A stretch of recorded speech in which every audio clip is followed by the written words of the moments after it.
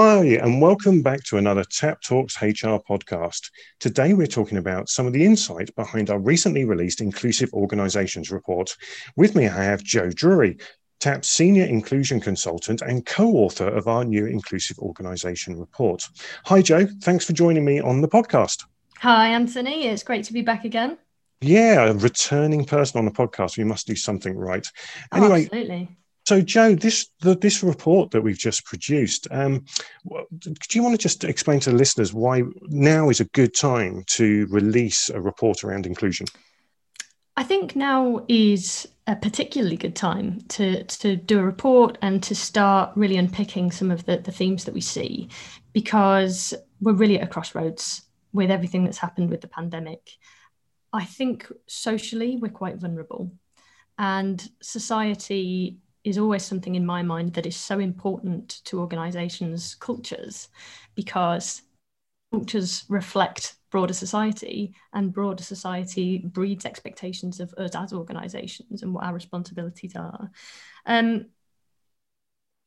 think because of the acceleration in certain movements that we've seen in the diversity and inclusion space recently, such as Black Lives Matter and everything that has happened as a result of events last year. Again, it's a critical time for us to review what we're doing, in some instances start properly with what we're doing, and be able to benchmark with that. And I guess the better question is, why not do it now? Right. Okay, I'll take that one. It's like, I suppose any time is a good time to be developing inclusion in organisations. So, our report goes into some depth, actually, looking at the issues and challenges that inclusion inside of organisation faces, from the myths that are around to microaggressions and all these areas. But I want to concentrate today really about what organisations can do and to actually build inclusion in their organisation. So what do you think those key issues are that organisations are facing around inclusion at the moment? I think some of the trends that I'm seeing, where organisations have a good drive to do the right thing, and can understand the commercial benefits of doing so, but they don't necessarily have the insight or the structured guidance that would come with really doing it well. So I'll give you a few examples. The first one, I think, is when either decision makers or innovators in different organizations come up with activities that they want to achieve, or events that they want to hold, for example, because they've seen something like that done in other organizations, whether that's in their industry or another industry. But what they often don't see or make enough accommodation for is what the organisation who's doing that has done before, and what they're planning to do after, and how it fits in the broader context, which often then leads to these things being done in isolation, then not being enough depth to what's going on behind it, and it can feel quite faddy.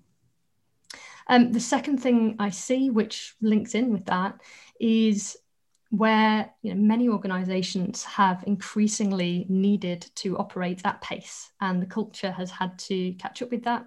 And that in itself presents a lot of work to do with organizational development. One of the real key points I see around inclusion is that there is a lack of insufficient, there's a lack of sufficient, or a lack of reliable, or a lack of really relevant data that supports what people are doing around inclusion. And it's almost like it's sort of trying to hotwire or take a shortcut. And that means that it's based on assumption rich body of data. So it's about the investment in that before you then go on to do the sort of exciting, nice to have activities as well. I would say I don't think some organisations invest enough time or resources in building frameworks and mechanisms that are going to support the longer term success of what they're doing, which leads to things feeling quite disjointed and transactional, rather than focusing first on designing and investing in a vehicle that's going to help you carry it forward and create sustainability. And then I think that the piece that a lot of people already think about is how we develop, educate, and create awareness and communication campaigns. In this area, one of the things that I see, particularly around the education piece or awareness piece, is a lot of mandatory sheep dip, off the shelf training, in an effort to either ensure compliance or to reach a certain standard that is expected of them by their stakeholders. But doing it in this way, without necessarily, again, having it part of the bigger picture and thinking about it is not always effective, and actually in some instances can be quite dangerous to the cause. Again, we talk about that in the report with some research behind it. But I guess in summary for that point, one size doesn't necessarily fit all, whether it's stakeholders or purposes that all refers to. Okay, so there's kind of like 4 areas there, and I'm kind of picking out themes, and I've got something about gathering reliable insights, and something around inclusion plans, something definitely around infrastructure of inclusion activities, and something around education and awareness. So why don't we just go through each one of those and just think about what we can help our listeners with in those 4 areas. So the first one around gathering insights. So how could organizations gather valuable and reliable insights, whether they're creating or evolving their inclusion strategy? Yeah, and it's interesting that you say that last part, because I think sometimes organizations might have started out on the journey and think, well, we've not necessarily done that when we started this. Where does that leave us? And the answer to that is there is so much you can do, whatever stage you're at in the inclusion roadmap.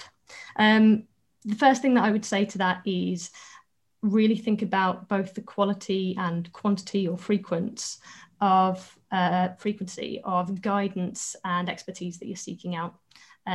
So partner with someone who will be able to give you a really good insight into what's going on in other industries, what the best practice standard is.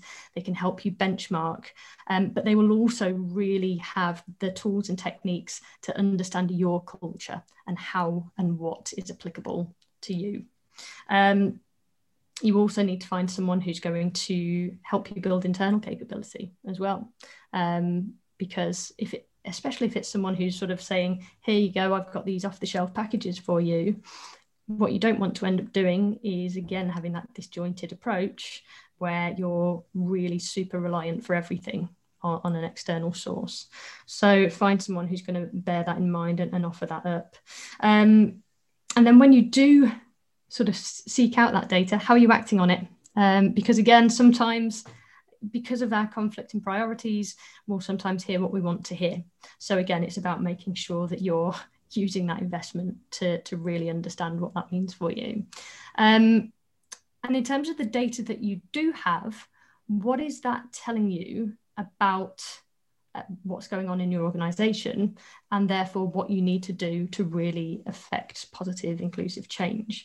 So it might be that you have very little data, in which case that already tells you something. It tells you that that's an area you need to focus on. So you need to map out, what you need, how you're going to get it, and how you're going to ensure that it's reliably generated as well.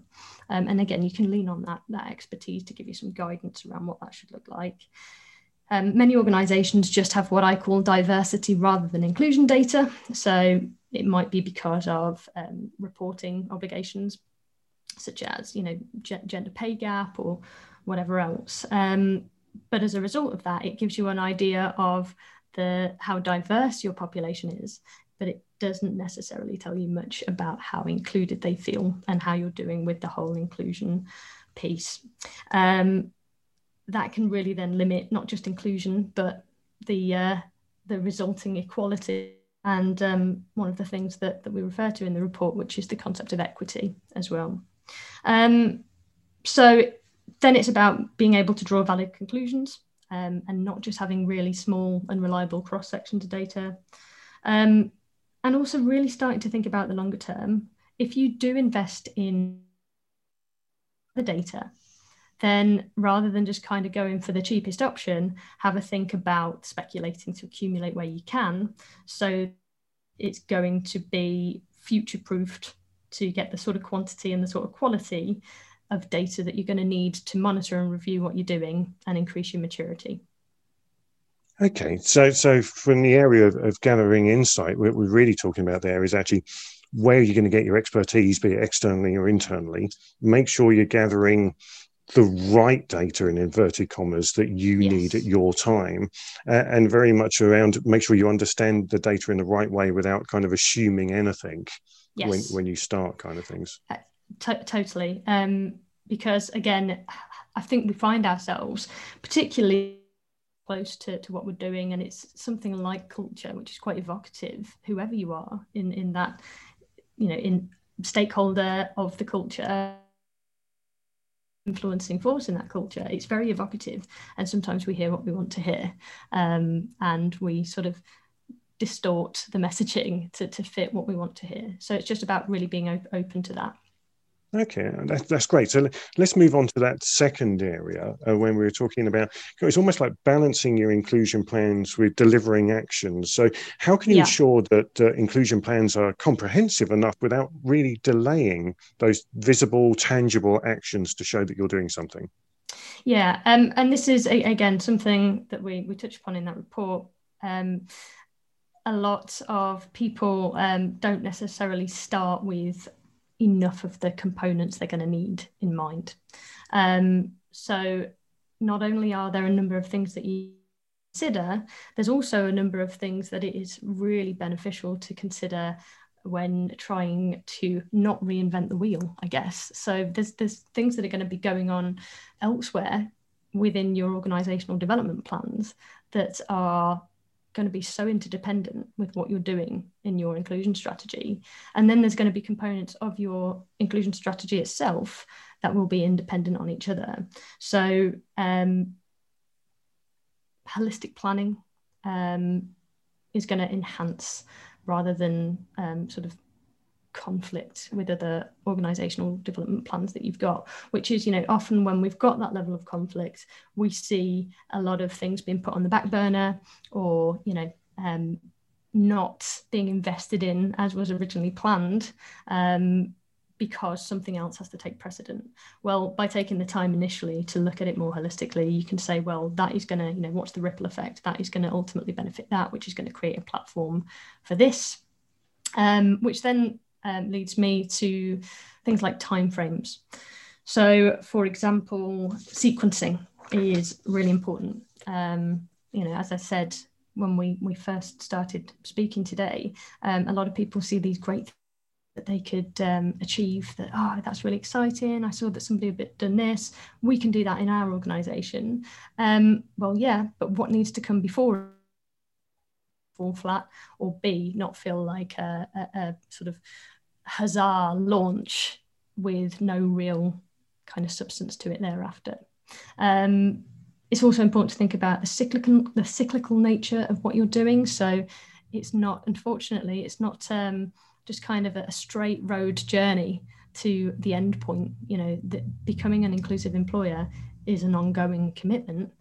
Again, that's why, in order to make it more business as usual and just a real kind of part of what we do, it's important to put all these components in place from early on, and understand the breadth and depth of the reach of it at any given time. So, when you're doing this over here in this space as part of your inclusion plan, what's the ripple effect of that? So, what else is happening? What messaging is going on? And does it align with that, or does it create some sort of problem or competition with that? And I love your concept there of a ripple effect, because I think this is where inclusion plans sometimes fail. And you mentioned the huzzah moment. I love that. Yeah. Actually the big bang launch kind of thing usually ends with a big flop straight away afterwards. Yeah, but it does. Yeah. Yeah, if you can carry on building ripples and actually keeping one eye on the rhythm of your organization and making sure it matches into the rhythm, you can have an extensive inclusion like strategy, but that does fit in with what the organization is doing.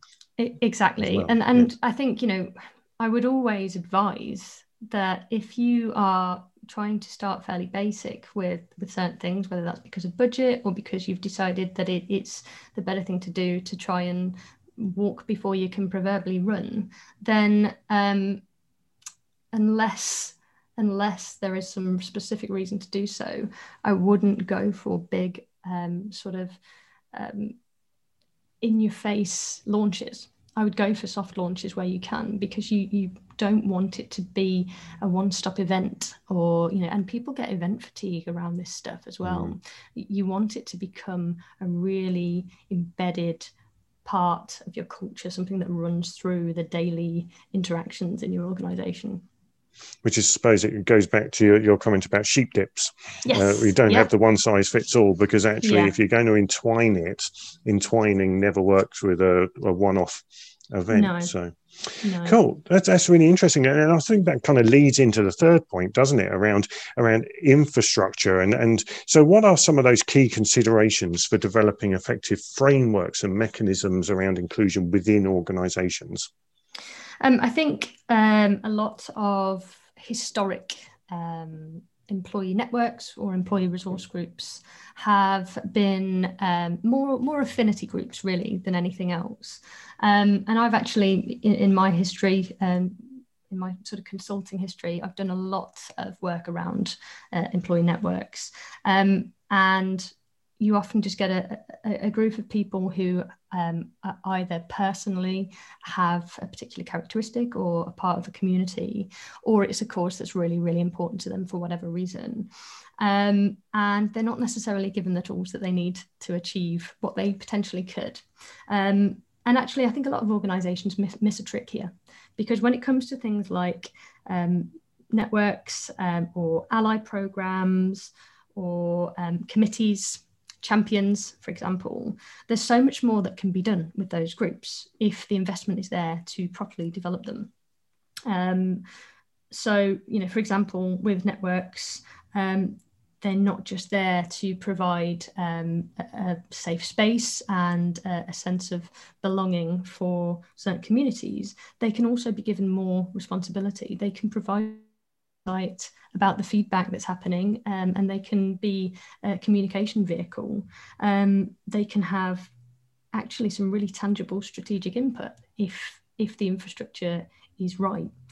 Same with ally programs, again, allies who are really coming forward rather than, and we talk about this on our last podcast, rather than just having allies who don't really do much other than go, yeah, I think this is a great cause. You can use them to help with education, messaging and tone. You can establish really, really kind of good role models and visible role models in the organization. And when it comes to more senior committees, you can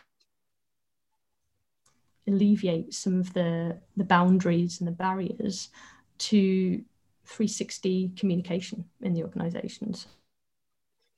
And I think that's really interesting. It's because when you were saying that, I'm actually just thinking, I've had my head into leadership development this week, and some of those topics you're talking about around allies and people who are driving networks, so the communication skills, influencing skills, role modeling skills, there are things that we develop in some of our leaders and our talent Absolutely. In organizations, but we would probably never think of actually the head of our network could actually really benefit from this, because they volunteer most of their time to do this stuff, but that skill could actually exactly and that's as I said, a lot of the work that I've done has been in that space around networks, and it's no mean feat having a voluntary role, and the frustration that comes with not having the platform or the tools to be able to do more with that.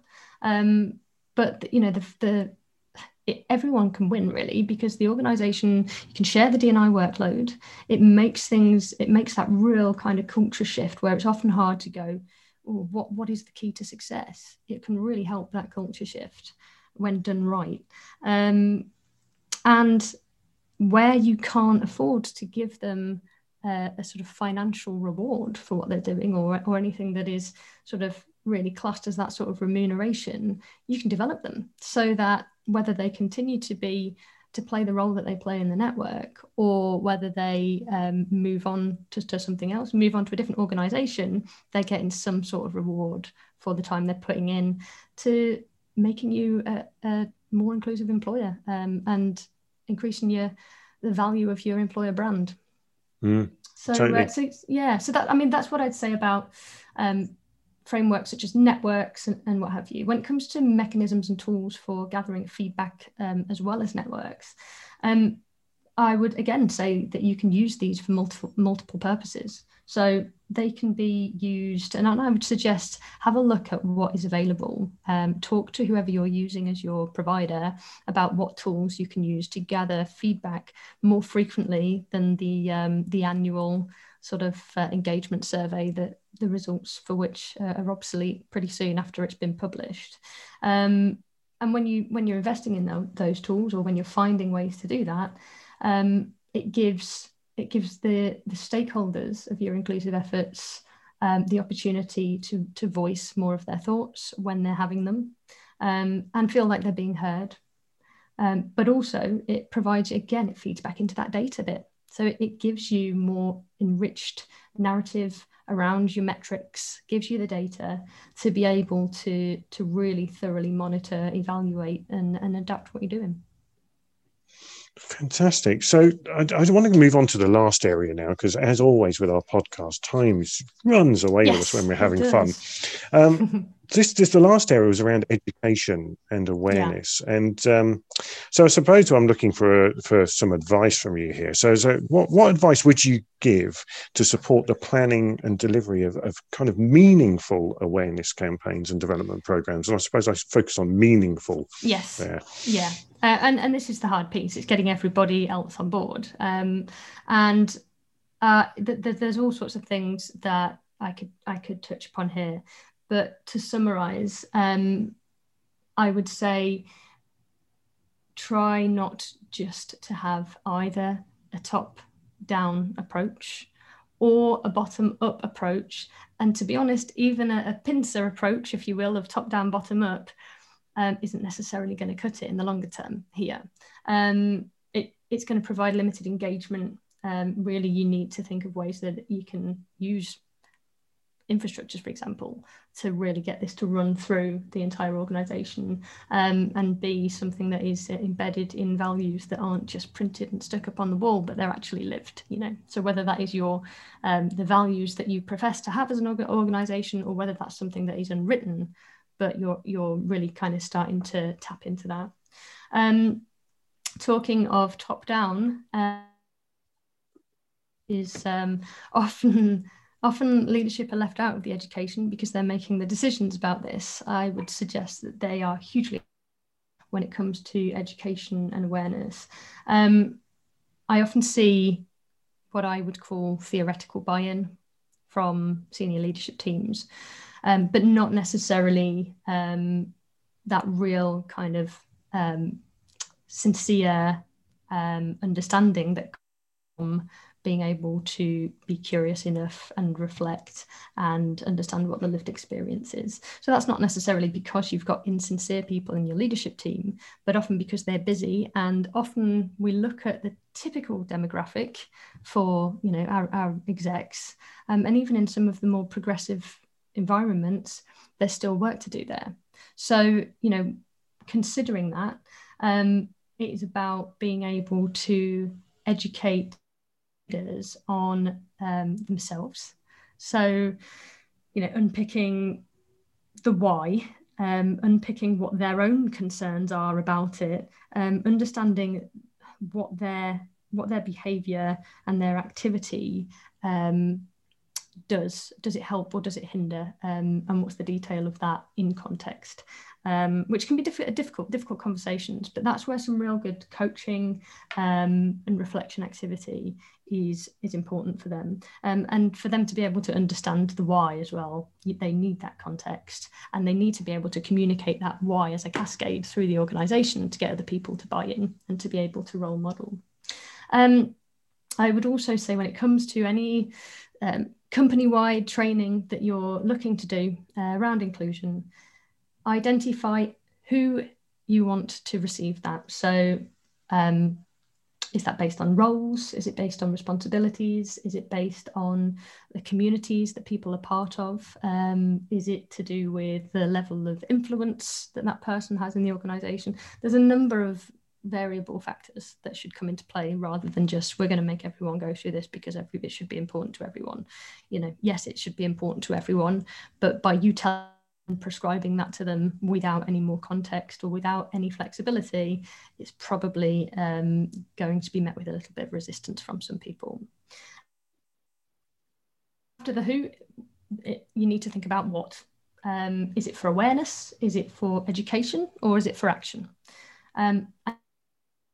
What's the call to action? What's your messaging in that? What are you expecting from people as a result of this? And are the platforms that you're using, the media that you're using, really the ones to achieve that? Or is it something where someone is just trying over and over again to get as many answers as they can right on some e-learning until it lets them finish? You know, what's the kind of the landscape there, I guess. Then it's why. So, you know, why does that population or person in particular need it? And how are you going to sell it to them, so to speak? You know, even if it is mandatory, they need to understand the why to engage with it in the best way and for you to get the best return on what you're doing. So give them as much access to the big picture as you can. Transparency is so key in everything you do around inclusion, because it's again, it's about the trust. It's about certainty, fairness, security, relatedness, all of the things that are so important to us, you know, as human beings. So with the why as well, what's in it for them? It sounds quite mercenary, but again, human thing. What's in it for me? And we explore a couple of myths in our report that really start to unpick some of this stuff, to understand that there is some value for everyone individually to be taking part in inclusion activity. Then thinking about how you're going to said what platforms are you going to use? Is it going to be an open forum? Is it going to be more prescribed? Is it going to be online? Is it going to be, you know, a kind of Zoom, for example? When? So prioritizing what are the topics that should come first and why? And this should all form part of your strategy and your planning. What outcomes are you hoping for? How are you going to ensure that you can cascade that learning? That might be one way of doing it. But maybe you could use your networks, maybe you could use your allies to cascade that messaging and that learning, and incrementally build understanding. And then lastly, I'd say what next for that. So certainty, again, you know, reassurance, engagement, managing people's expectations so they know what happens afterwards. And then when you're further along with your education piece and with your strategy, and you've got certain key components in place, I would really encourage people to think quite carefully about how they're going to approach talent development and management for their diverse colleagues. I've got a lot of experience myself working with leadership and talent, and I've seen in a lot of sort of setups where there's quite a broad offering, that things that are called talent development programs are actually really just leadership development programs with a little bit of extra, you know, jazz. And so I often used to think, if this program doesn't actually really serve the purpose of helping people overcome barriers to transitioning to bigger or more complex roles, then it's really just leadership development stuff that is going to make them great in their current role, but not necessarily help them get to that next stage. And when we're talking about our diverse talent, we're already at a point necessarily had as much visibility of how somebody who is like them can do well and progress and have that career mobility. So really for the barriers that are specific to your diverse communities and moving in their career. So really, what we're saying around awareness campaigns and development campaigns, going back to that bit that sheep dipping and one size fits all won't work, is because there is just so much to think about, isn't it? From Absolutely, the education and awareness. I mean, you've got your 5 W's, your why, what, and everything there. From the development programs, what we're saying is talent isn't just picking your best leadership and accelerating them. It's about looking where this talent is and what barriers they face. And then your leaders, I mean, it goes back to your network leaders as well, but your senior leaders is also role modeling, isn't it? It's also communication. It's walking the talk kind of thing. So it's interesting how something as simple as a question around education and awareness actually has so many factors built into it. You know me, Anthony, I could go on for days. But yeah, there's a lot to think about. But it's also, it is quite structured, it is linked, and it's not as overwhelming as it sounds when you sort of take the time to find the right people to talk and be willing and ready to apply it with all the resources that you've got available. Yeah, so I think that's the point, really, isn't it, of our report, isn't it? We got to the point where we had a model saying actually, it's not so much about what you do on the ground. In some ways, it's actually the framework of actually how you go around looking at all the different areas will give you that sustainable kind of inclusive organization. Which is ultimately, you know, what you're aiming to achieve. As we said, being an inclusive employer isn't a top of a mountain that you reach and then you can just walk back down and leave. It's demonstrating that ongoing commitment to, you know, giving everybody that share in the business. Fantastic. Joe, as always, you're a mine of information on the topic, and it's great talking to you. You're quite eloquent with it as well. So thanks for taking the time out and talking us through the new Inclusive Organisations report. Thanks. You're very welcome. Thanks for having me. Once again, it's been very enjoyable. No worries at all. And obviously, everyone, thanks for joining us today. You can download our new Inclusive Organisations report free from our website at tapsolutions.com/inclusion. So go to the website for more details, and there's some of our blogs and our podcasts around this, a similar topic as well on inclusion. But as always, thanks for listening to Tap Talks HR. Bye for now.